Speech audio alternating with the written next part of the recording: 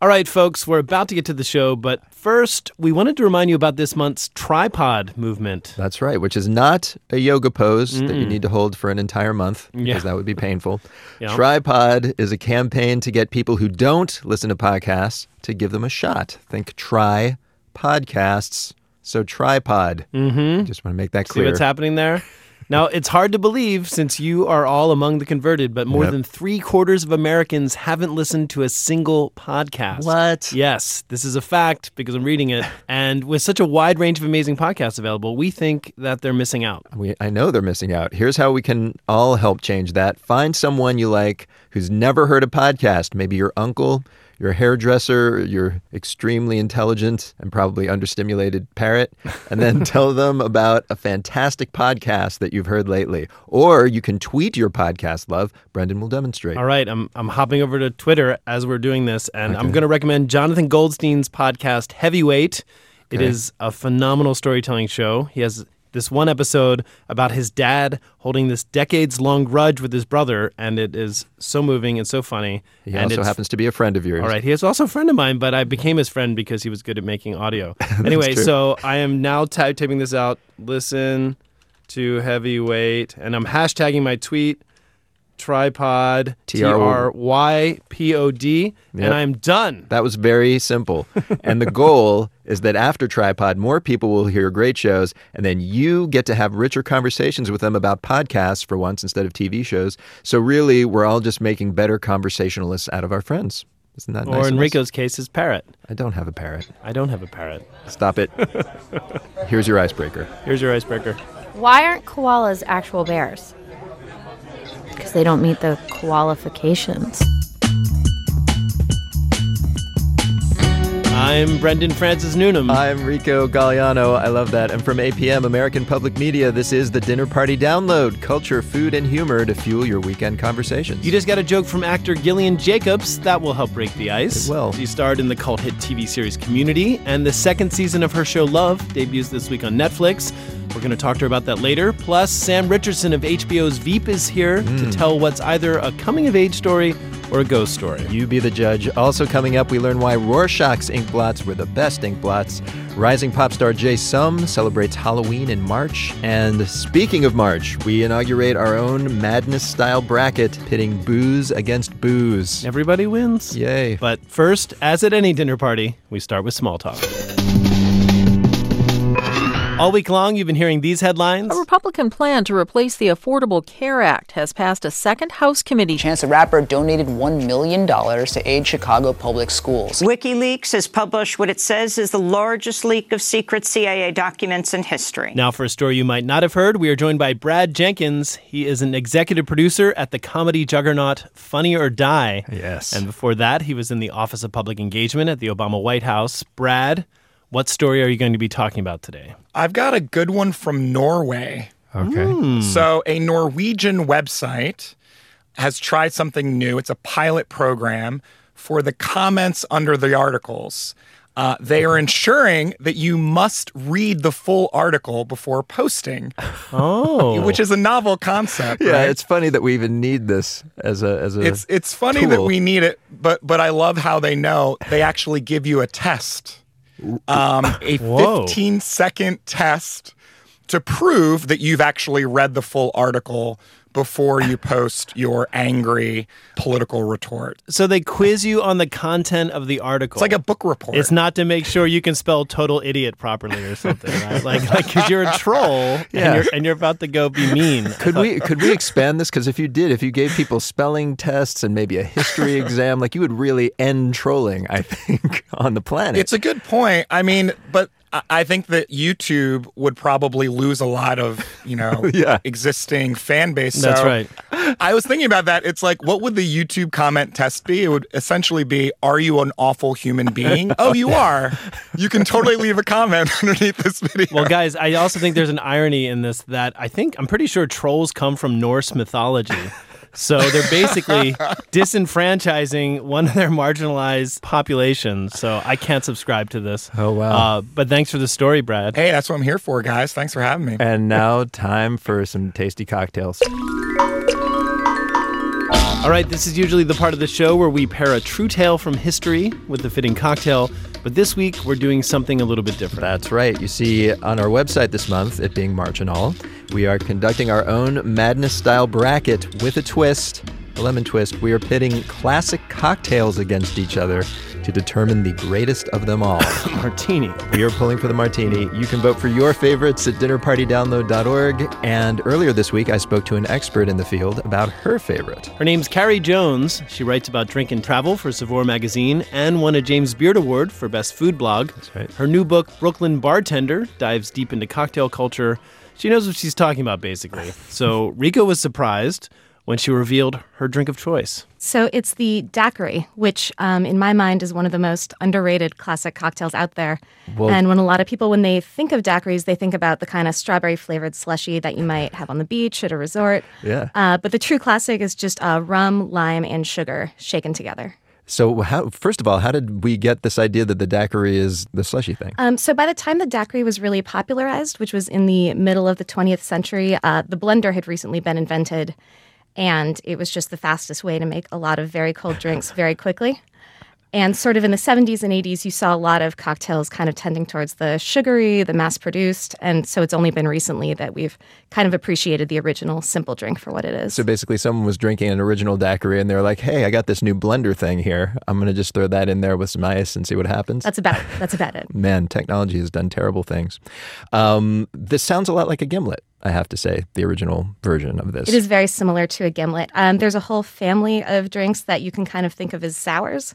So whether it's a whiskey sour, whether it's a margarita, sort of the basic formula of a spirit and citrus and something to sweeten it is something you'll see in a lot of different cocktails. What makes it not a gimlet is that you're using white rum instead of gin.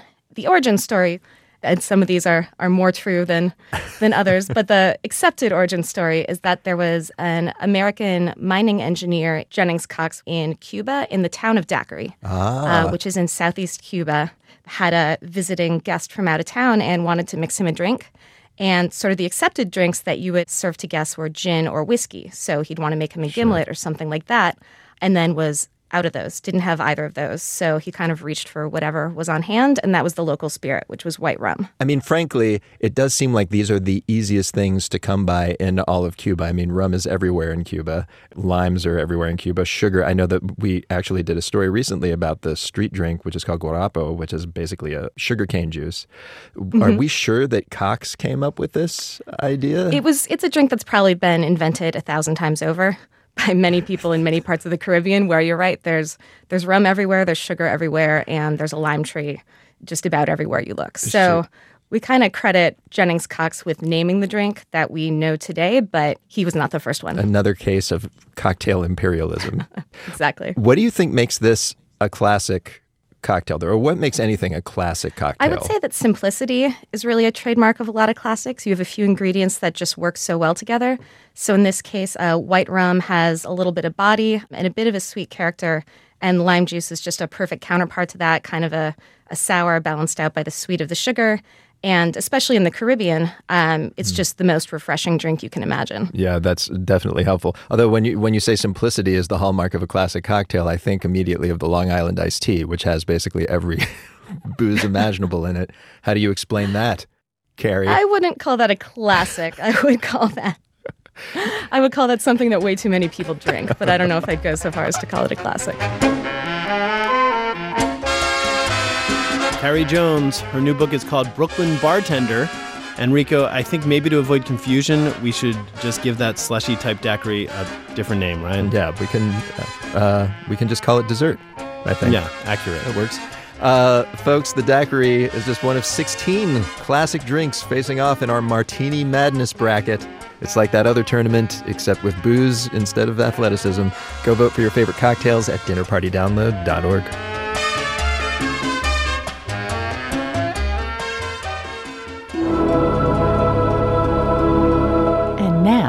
Time to eavesdrop. Comic actor Sam Richardson has become a standout on HBO's Veep as a White House staffer who fails up better than anyone in history.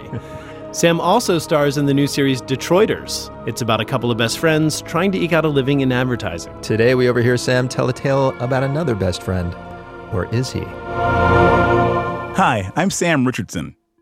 Follow me, if you will, as I take you on a journey to a place that's near and dear to my heart and my memory, Camp Hayawenta, up in northern Michigan. When I was in elementary school, my dad insisted that I go to summer camp. It was a summer camp that he went to. And for a little kid from Detroit, it might as well have been Antarctica, because it was just far. I wasn't the kind of kid who could just go away for a chunk of time. If I went on a sleepover, I'm talking about by the middle of the night, I was like, no, time to go home. So 2 weeks away from home? No, that was hell to me. So got out there to Camp Hayawenta. I'm sulking, as per usual, because I'm wishing I was at home. So one day we were in the cafeteria, the mess hall, as they call it in camp. And a counselor stands up and like kind of goes through the evening's activities. It's like, all right, guys, you can play basketball. There's dodgeball. There's craft work. And me, I was just now starting my smartassery. So I raised my hands and like, excuse me. How about aimless wandering? My table like has a little chuckle of a laugh. But then like piercing through the little chuckles, you just hear, aimless wandering. And I look through the people into the kitchen, and I see this little man just laughing his brains out. He was a British man named Ian. He was a cook, and he was laughing hysterically as if it was the funniest thing he'd ever heard. As I would like walk around camp from then on, I swear Ian would like pop up out of nowhere and be like, oh, what are you doing right now? Aimlessly wandering by chance? Yeah, I guess so, Ian. Thank you. So interesting, because I was like this 4.5-foot chubby boy who now had a little British hype man who just thought I was the funniest guy on earth. And then like he just kind of helped me to enjoy things. You know, we'd walk and chat, and he would give me confidence in my like sense of humor, but also in other things. I'd do pull-ups, and like I could do extra pull-ups, and I could play dodgeball. And like we became these friends. So towards the end of my time there was this huge game they set up. And like just before I go out there, he looks to me and he's like, any aimless wandering? I think in his way, that was him saying, you can do this. So I got on that court and whistle blows. We all run towards the center to get the balls. I run, I go, I actually happen to get my hands on a ball. Whoa, my goodness. Run back. My friends are going down left and right. Everybody's like getting knocked out of the game. I'm like, oh, what's happening? Okay. It's like the beaches of Normandy. And I look over to Ian and he's beaming at me. And I gained these extraordinary dodgeball powers, which I used to then pummel my opponents. So I like dodge this, dodge that. I'm doing cartwheels. I mean, I've got 2 balls in my hand and I'm deflecting, twing, twing, twing, like Captain America. I'm out there just sending these balls left and right, as if like with a fireball, as if it's a Hayuken, as if it's another video game reference. I am destroying these other kids.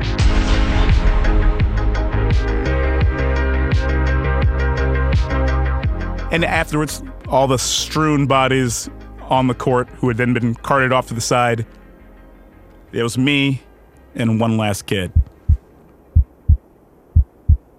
I pick up a ball, wind up, aim, and launch the most furious dodgeball you've ever seen. The wind of it pushed people back, and it hits this kid, and he leaves his feet, and the place erupts. Little chubby Sam won the game. Come on, get my attaboy, high fives, boom, boom, boom. I look over to Ian in the rafters, and he's gone. And I never saw him again.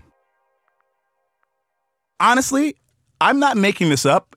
It made me kind of wonder if I'd ever seen him, like whether he was like this figment of my imagination, like this angel in the outfield kind of character, Ian, if you're listening to this, which I hope you are, thank you for the confidence that you gave me at Camp Pia Wenta, and I hope you're merrily and happily aimlessly wandering to this day.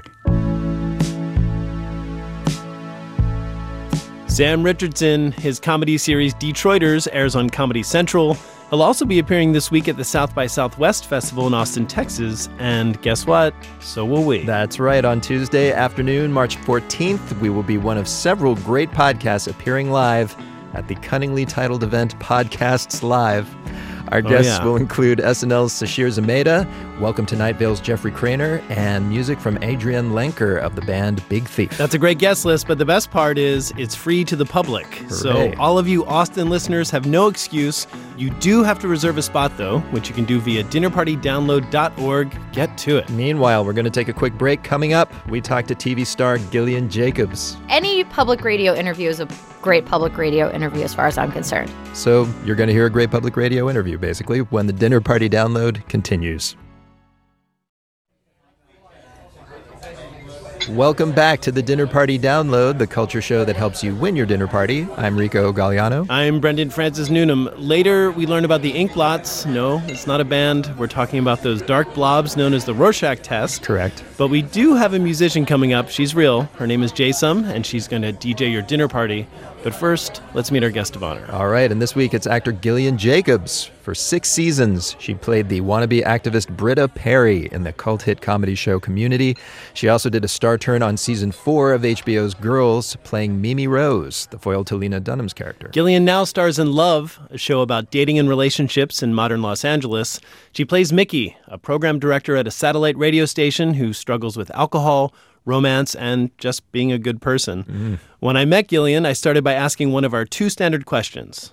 What question are you tired of being asked? Probably like, you don't drink in real life. What's it like to play someone who's, an addict? How do you pretend to be drunk if you've never been drunk before? What does it say about the state of our world that is the thing that jumps out of your bio? It's extraordinary. That you're not a booze bag, and yet you play someone who struggles with addiction issues. Mm-hmm. Yeah, I do think it is kind of unusual that I've never drank. I understand people's fascination by that. That does distinguish me. But yeah, I mean, there are plenty of things that people pretend to do as actors. That's part of the job. So yeah, but is there some level where you think it is a little bit of a cosmic joke that you are playing someone with so many layers of addiction issues and meeting with such success? And since I graduated from college, it's been pretty consistent for me that I've played characters like this. So yeah, at first I thought it was like kind of a fun anomaly, and then I realized like, oh, this is a pattern for me. I have to like seek out other types of parts. So your breakout show was Community. Yes. But you've said that at Community you unlearned what you learned at Juilliard. Uh-huh. What did you unlearn? Well, I feel like it tapped into my silliness, which I don't feel was really valued when I was in college. That wasn't like a quality that was high on their list of importance. So I also think that I got out of my own way enough to just follow any weird impulse I had, which was sort of the beauty of that show and that cast, was that everybody was really supportive of each other and encouraging of each other. And so you'd see people as the show went on really take big risks and do strange things. And, you can feel kind of self-conscious on set if the other people that you're working with aren't kind about it. But that was a show where you'd finish a take and everybody would be like, oh my God, that was awesome. And so I feel like I got silly again, and it helped me get out of my own head. Oh, great. So much for bagels. So much for what? The bagels. You dropped them on the floor. They're called bagels. I lived in New York, Troy. I know what a bagel is. What the hell is wrong with you? What? You say bagel wrong. I say it the same as you. Say it again. Bagel. Can we just keep studying? So I read that you're a public radio fan. Love public radio. You listen to a lot of podcasts. Yes. I just want to do a mid-interview check-in. How are things going right now? It's great. I listened to this show, so I'm excited that I'm finally on it. Yeah. I just wanted to check in. Okay, so we're doing good. This is a great any public radio interview is a great public radio interview as far as I'm concerned. Thank you. I think that's a compliment, and I'll take it. Yeah. I'm going to transition to our discussion of love. Wonderful. Okay. You're starring in the second season of Love, where you play Mickey, a recovering drug and sex addict who's a bit of a mess but trying to fix herself. She's someone who's constantly making mistakes and puts herself first, which aren't the most sympathetic qualities, and yet other characters in the show really like her. The audience really likes her. What is that? Can you talk to me about that? As someone who's had to spend time unpacking this character. It's my innate charisma coming through. It could be. It could be. No, I think that she is very increasingly open about her issues on the show, which I think endears her to people. I do think that for as selfish as she can be, she also loves the people around her and wants them to like her. But she gets in her own way time and again. And maybe that's just a relatable characteristic because a lot of people can be their own worst enemies. Damn it, Birdie, the cat's gone. I told you gotta close the doors. Oh, I'm so sorry. I must have forgotten. I'm sorry. I can go look for him. We're not already eaten by a coyote. Oh my God, I'm sorry. Oh. Might have been my fault. I left the door open in my room. That's it? What? You're not going to say sorry? Sorry, I accused you of losing your pet. That was probably quite hurtful of me. Can you just please not stand up for yourself today? I'm just feeling a little bit overwhelmed right now. All right, a couple more questions. I should get you just to read one of these, but I'm not. Can I? Yeah. Let me see if you can read this one. Yeah, read you it can. again? This one right here, right there. Most people. Okay. Most people know you've Slow, please. Okay. Yeah, most public people. radio. Okay, fine. Most people know you as an actor, but in 2015, you also directed a great short doc called The Queen of Code. It's about Grace Hopper, a Navy Rear Admiral who was also one of the pioneers of modern computing. I also read that you were interested in doing a biopic about Jean Seberg. What about her life intrigues you? I would have made that. I would have, synthesized that and made it sound more colloquial. I'm not critiquing you, but just so you know, I wasn't going to ask such a dorky question. But the substance of it is still there. Is that true? It's the same question. You think you're going to dress it up with your delivery? What is it true though? What is your interest in Jean Seberg? I think she lived a fascinating life. She was found in like a contest for St. Joan. She played Joan of Arc. Joan of Arc, yeah. I think it was like maybe a worldwide contest that she won.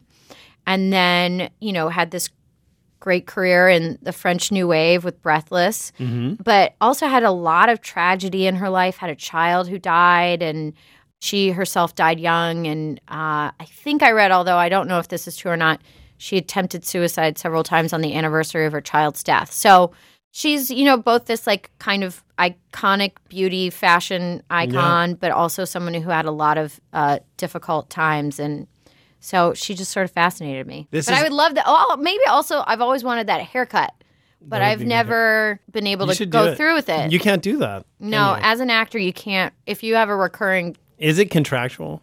I think they'd be pretty upset with me if I showed up one day having cut all of my hair off. But it's weird because a lot of people just think about the glamorous side of your career, but there are restrictions on a lot of stuff. I can't cut my hair however I want. You can't cut your hair however you want. It's so hard. All right, we're almost done this interview. There were so many more questions on that sheet. Well, those are alt questions. Oh. I don't want to keep you here the whole day because... No, but I know that you're pressed for time. Yes, You have to go do some amazing show. Oh yeah, let's just ask our second question that we ask everyone on our show, which is tell us something we don't know, and this can be an interesting fact about you or an interesting piece of trivia about the world. Okay.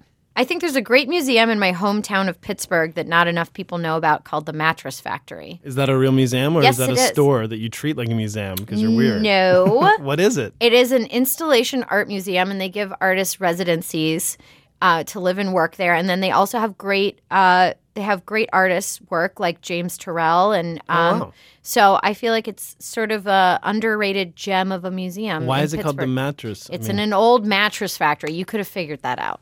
But maybe there's something more interesting. No.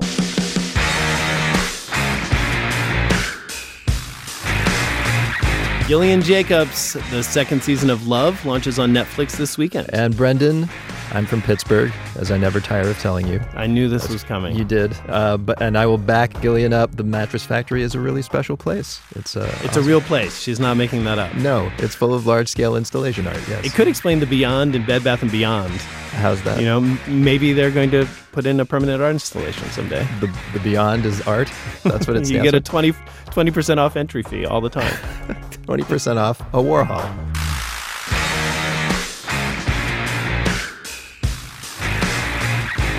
All right, we've met our guest of honor, we've had a drink, and now this party needs some music. And here with a playlist is Melina Duterte, a.k.a. Jay Som. She first caught folks' attention with songs she wrote in her bedroom and posted on Bandcamp.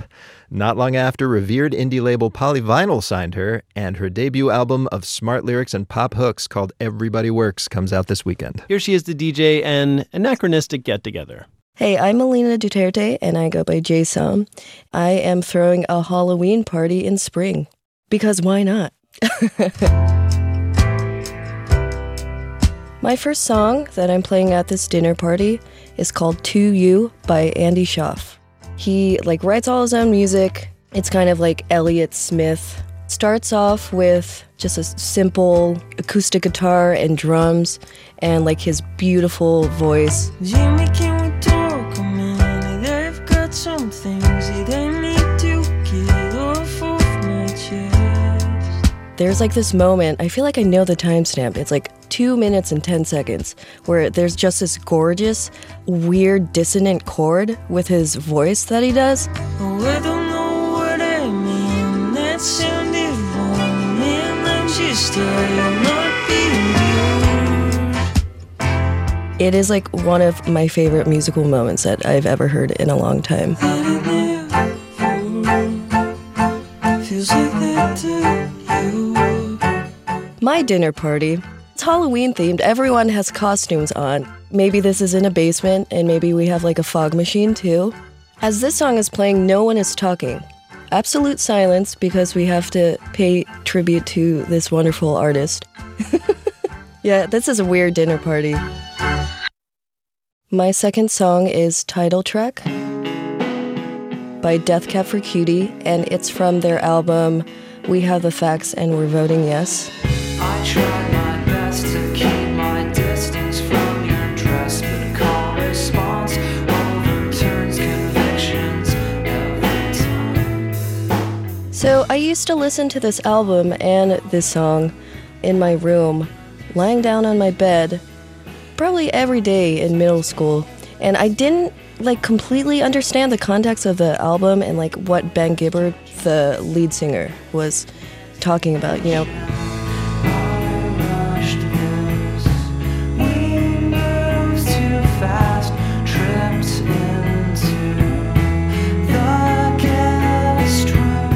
The song is probably about a one-night stand. Sorry if that's inappropriate, but it definitely is about a one-night stand. Oh my gosh. My mom would open my door, and then she'd just look at me, and she'd say, "Why is this music so sad?" And then she'd close the door. But she was very supportive of my emo music. So at this Halloween party, Title Track by Death Cab for Cutie just ended, and people are feeling a little antsy and they're feeling a little depressed. And then I go over to the fog machine, I turn it up a bit, and then I also turn off the lights and put on the disco ball. And Very Special by Deborah Laws turns on, and at this point everyone's like, "Whoa, I love this song." All my love is all I have, and my dreams are very special. All my life I look for you. The opening line, "All my life I look for you, and my dreams are very special." It's I'm yearning for you. It's just very beautiful. There's a saxophone in there. It gets pretty sexy. In my heart there was you holding. The male vocalist on that is actually her brother, Ronnie Laws. To remember days so sweet. I need you and you need me. Very special. Yeah, I don't think I could do that with my brother, though, if I ever had a duet with him. Absolutely not. Can I keep this feeling inside? Maybe he was just there and, he was around and she said, "Hey, Ronnie, you want to sing on this song?" And you know what? That actually makes so much sense why they sound so good together. They have very similar voices. All my life I look for you. And today my dreams As the Deborah Laws song, Very Special, ends, people are in the mood. You know, the disco ball is shining. The lights are going crazy. And my new track called Baby turns on and people start dancing because you have to shake the booty for the song.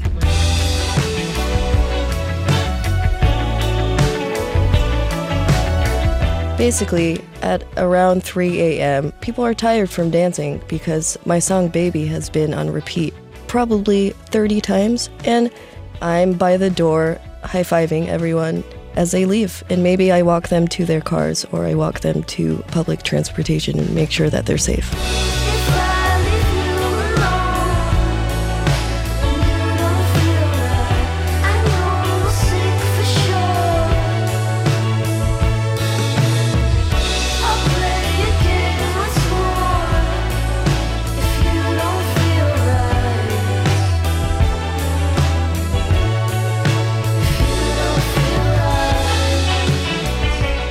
Jay Som, her debut album Everybody Works is out now, and she's currently touring the U.S. We're going to take a break, but when we return, we get etiquette advice from descendants of Emily Post herself, and then we listen patiently as Jeopardy champions get upset with us. What is the Dinner Party Download continues.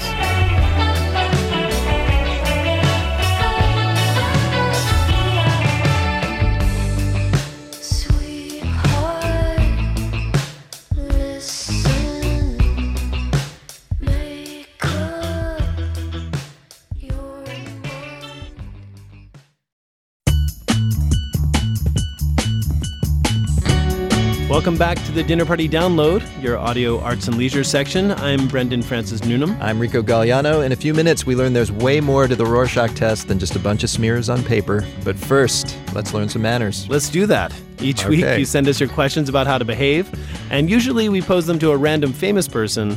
But this week, we revisit a chat with our favorite actual etiquette experts, Lizzie Post and Daniel Post-Senning. They are the great-great-grandkids of Emily Post. They are co-authors of Emily Post's Etiquette, the 18th edition, and they host their own podcast, Awesome Etiquette. A while back, we had them on the show after a long stretch of being out of touch. We have missed you guys. I know. It's been a long time no talk. I know. And for no really good reason, we have to say. And actually, this leads us to our first question, too. We were wondering, when this happens, you know, people fall out of touch with people. What is the appropriate etiquette for reconnecting with a friend that you haven't communicated with in a long time? What we just did is great. A little catch up, a little reason as to why maybe. But let's face it, it happens sometimes. It's okay to say, I'm just so happy to be back in touch with you. I can't wait to get together. You gave me some great advice the other day. Lizzie was saying, you know, in that moment when you think of someone, just pick up the phone and call them. Like, let that moment of inspiration when they occur to you drive the interaction. What if just by chance, for whatever reason, it seems like it's just an opportune time for you to get back in touch with them? Like you do happen to have a business question, or I think play it depending on who the friend is. You can either say, hey, I've been thinking about you because I had this favor or this whatever on my mind, but let's catch up first. Okay. And sometimes you have to do the opposite and put the business side of it first. I really want to catch up with you personally, but I do have a question for you professionally. Do you mind if we tackle that? Oh, it makes you feel like such an opportunistic jerk. No. But it depends on what the proposal is. Because if someone's an expert in something like etiquette and you have an etiquette question, it's okay to be like, hey, I was just, I've been meaning to catch up, but here's something you're good at. And the other side of that is if someone did that to you, wouldn't you be like, no, I'm just so glad to help out? You're happy to hear from them, right? You're not like, oh my gosh. Yeah. But then look at you. But then I would second guess why it took them so long and come up with a whole string of dramas in my brain. But that's maybe me. All right. Speaking of which, maybe let's get to some people's etiquette questions and see what their problems are. How convenient. You've got a bunch of etiquette questions ready for us. You got some etiquette questions for us. Thanks, guys. We've had a great summer, just in case you were wondering. Yeah. We just wanted to catch up. This one comes from another New Englander, Joshua, in Medford, Massachusetts. And Joshua asks, during the work week, I pretty much live in different hotels all over the country. Should I be tipping housekeeping? I understand it's not a great job and they deserve the tips, but I already pay a hefty price for the hotel. I want to do the right thing. Please help. Joshua, In a word, yes. This one's easy. Yes. Tipping housekeeping is easy and fun. Yeah. Well, let's not oversell it, but yeah. And it is a really common courtesy, but it's one that not everybody observes. So I really appreciate the question. There's a slight tweak to this that if you're really traveling a lot and you're really strapped for cash, one of your options is to put your do not disturb outside so that you're not getting housekeeping service for the whole week, and just tip on the last day when they clean up before you leave or whatever. But along these lines, there's a difference maybe between housekeeping, which comes in, does some dirty work in your room, and then there's like somebody who comes up and brings you a tube of toothpaste. Yes. Do you tip that guy too? Yes, you tip that guy too, but that's like a $1 or something like that. Yeah. All right, but then I'm asking for 3 tubes of toothpaste next time. No, you're just weird. That is true. Well, his teeth are horrible. So. I need a lot. Here's something from Philip in New Rochelle, New York. Philip writes, if you're in line to use one of those self-checkout machines at a supermarket and the person ahead of you has finished paying but is bagging their items slowly and you have one item and want to get going, is it okay to move in and start scanning your item even though this other person is still standing there at the machine? If you could do it without disrupting or disturbing them, if you could just like do the scan and pay and be gone, but I mean, they're still there getting their group, pulling the bags off from the thing. I wouldn't displace anybody. I'm with Lizzie on You're this stepping on toes, man. I mean, if you're in that much of a rush, you should have gone to a convenience store. You know what I mean? But isn't there kind of a middle ground here where you're just like, excuse me, I just got one item. You mind if I slide in Is here? it really going to make that much difference to the amount of time? Exactly. I know it's only 10 seconds, but like the amount that your blood pressure rises, you might be putting years back on your life. I think if you're rushing around that much, Yeah, you're going to and have a heart attack anyway. Therapists everywhere are excited to get new clients. And I do feel like with etiquette, we're talking about what makes a civilized society.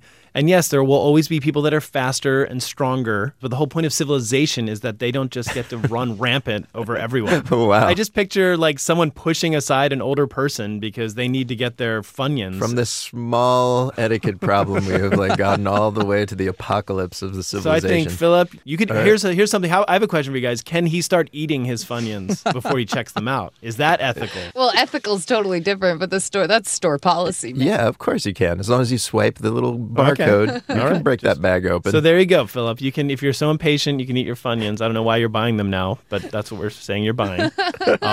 This next question comes from Samantha in Oakville, Ontario. And the question is, a friend and I were recently invited to a board game night. On our way to the host's house, we stopped to grab some takeout food for ourselves, since everyone else at the gathering had eaten already. We ate the food at our host's home, played games, had fun, and left. A month later, the host invited us to another board game night, but also said, quote, try not to leave your garbage at my place like you did last time. Whoa! I'm confused. We had put the takeout in the host's indoor garbage bin. Seemed like all was well. Does the host expect us to take the trash outside? Thoughts? It sounds like they do. Yes, that's what that host is expecting. No, I don't really think it was right of him or her. This is a host-guest dance question for me. Yeah.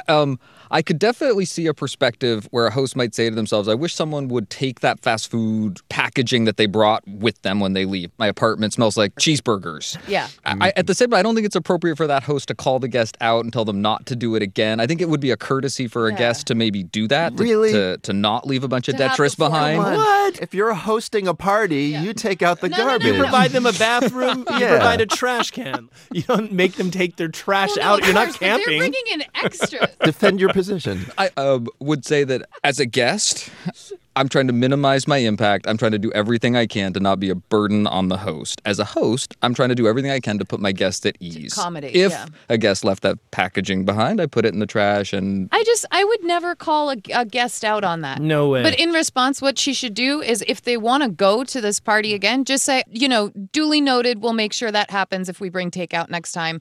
And if they don't want to deal with someone who's acting like this, then just say, oh, don't worry, we're not able to come anyway. There you go.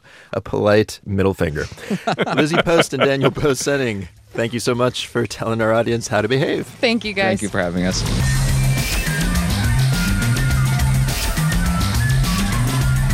Lizzie Post and Daniel Post-Senning, their podcast is called Awesome Etiquette, And if you're about to blow up at someone in the self-service checkout line, take a deep breath and send us an etiquette question about it instead, please. Head to dinnerpartydownload.org and click Contact for the sake of our civilization. Yeah. And by the way, on our site, you'll also find an exceedingly silly video about various other ways to contact us. It features Rico's squeaky shoes, among other things. Hello, Emmy Award.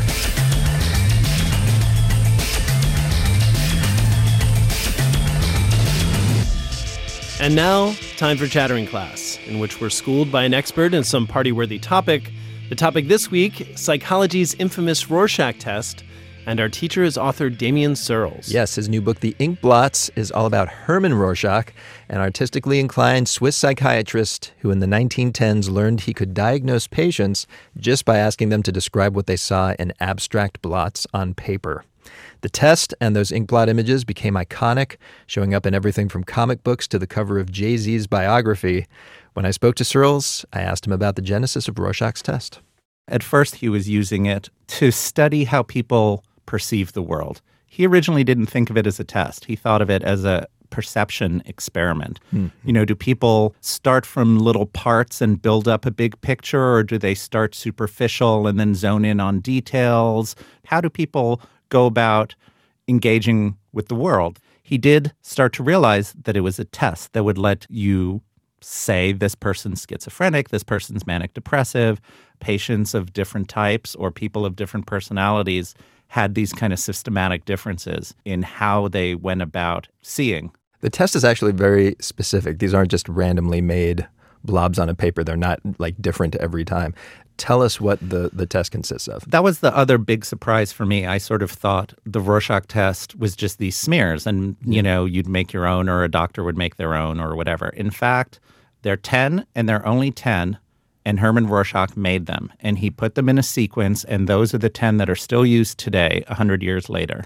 How did he settle on these 10 images? Well, we don't know, and we never will, because that year and a half of his life, there's pretty much no record. But clearly what he did was make these ink blots. There are some drafts where you can see them getting, in a way, more and more concrete and specific, but at the same time indeterminate and weird. So they're specifically like something, but you're not quite sure what.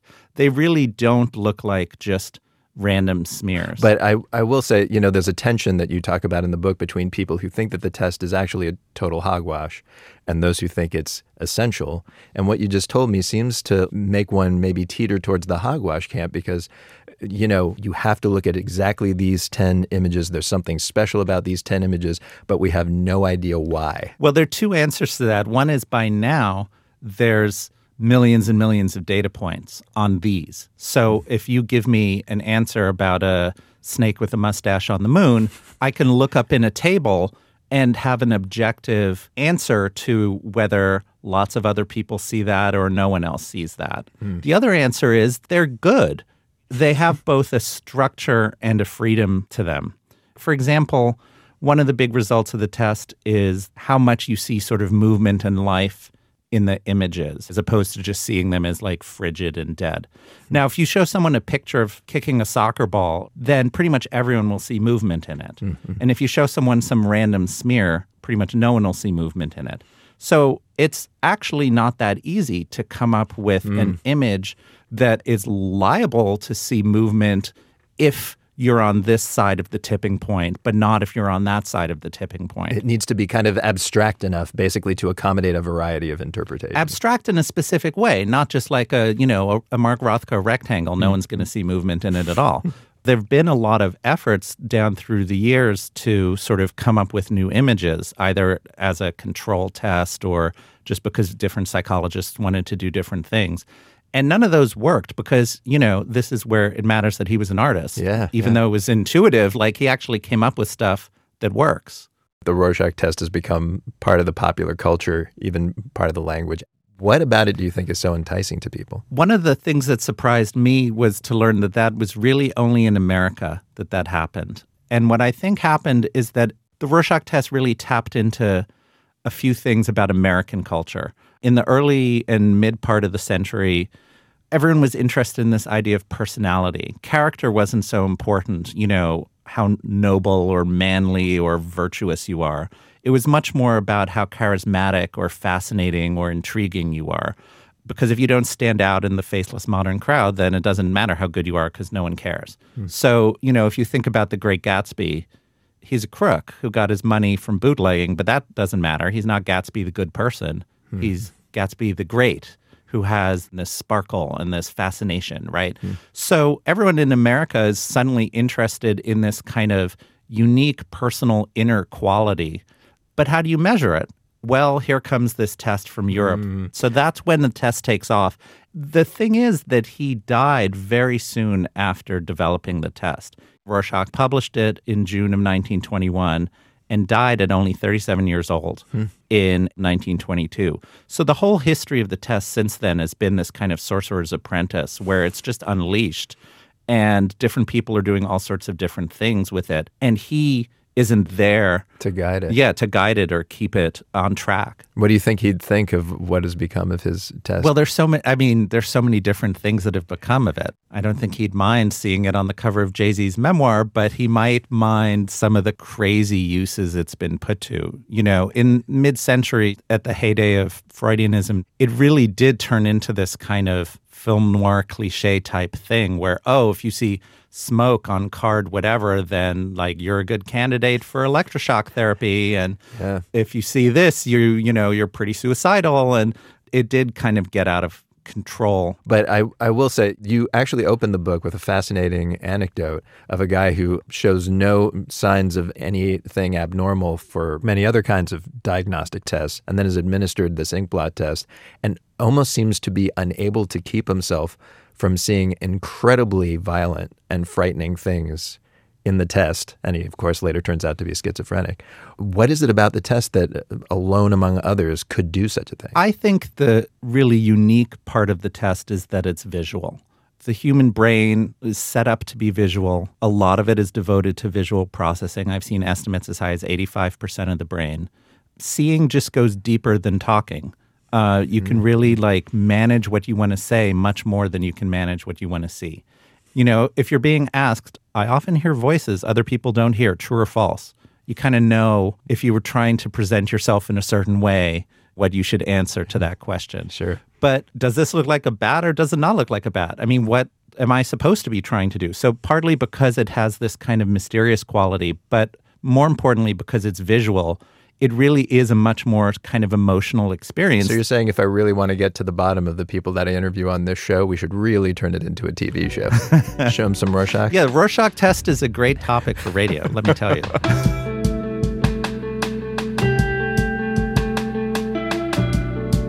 Damien Searles, his new book is called The Ink Blots, Herman Rorschach, His Iconic Test, and the Power of Seeing. And by the way, Rico, you know that you can learn a lot about me and my personality by looking at the stains all over my shirt. Oh, that's every day at work. Yeah.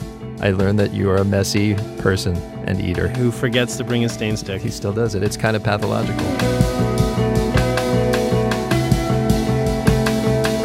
All right, and now let's take a moment to gaze into the dark heart of our mailbag/inbox/voicemail. It is time for some listener comments. AKA time to hear listeners upbraid us for making dumb mistakes. And also say nice things sometimes. And say some nice things sometimes. Yep. Not the case with this first one, though. This is Carl from Dearborn, Michigan. I'm in the car, so I'm constantly listening to radio. I recently heard you use the word restaurateur.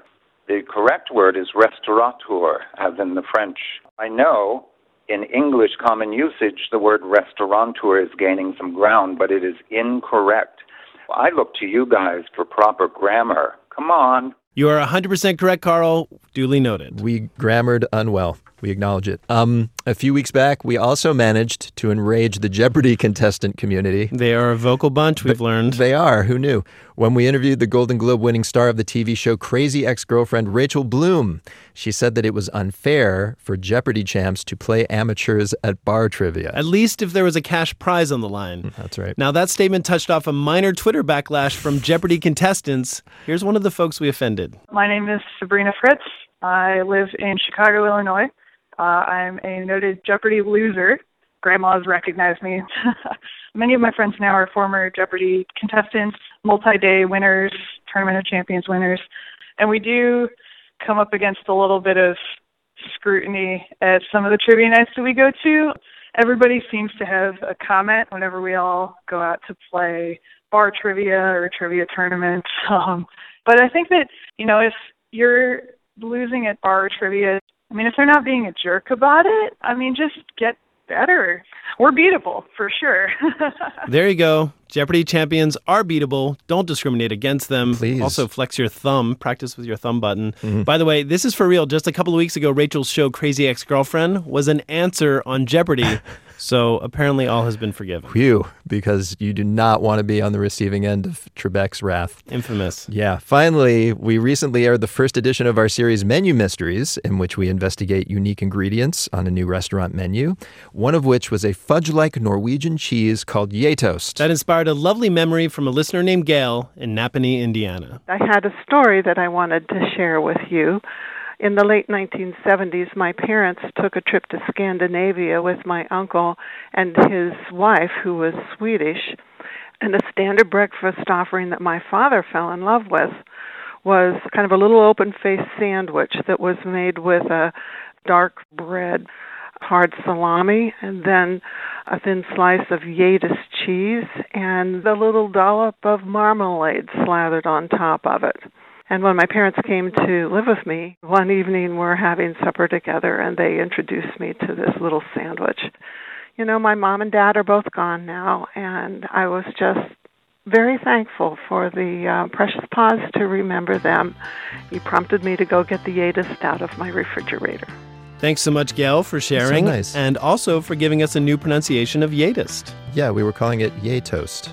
Yeah, but what do we know? We're not restaurateurs, so... Of course not. Hey, if you have a comment or story, we'd really love to hear it. Head to dinnerpartydownload.org and click on Contact. All right, and that is the Dinner Party Download for this week, ladies and gentlemen. But don't despair. We are online 24/7 on Twitter and on Instagram. Our handle on both is Dinner Party DNLD. This show would not be possible without the help of our senior producer, Jackson Musker, our associate producers, James Kim and Krista Ripple, and our associate digital producer, Christina Lopez.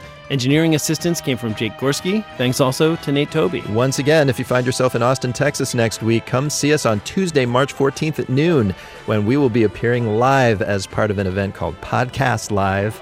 Our guests include SNL stars Sashir Zameda and others. We have got a link to free tickets at dinnerpartydownload.org. And if you can't be there, we'll be making a podcast-only episode about our Austin adventures. Go sign up for it at iTunes. That's it for this week, folks. Be kind to each other. Bon appetit.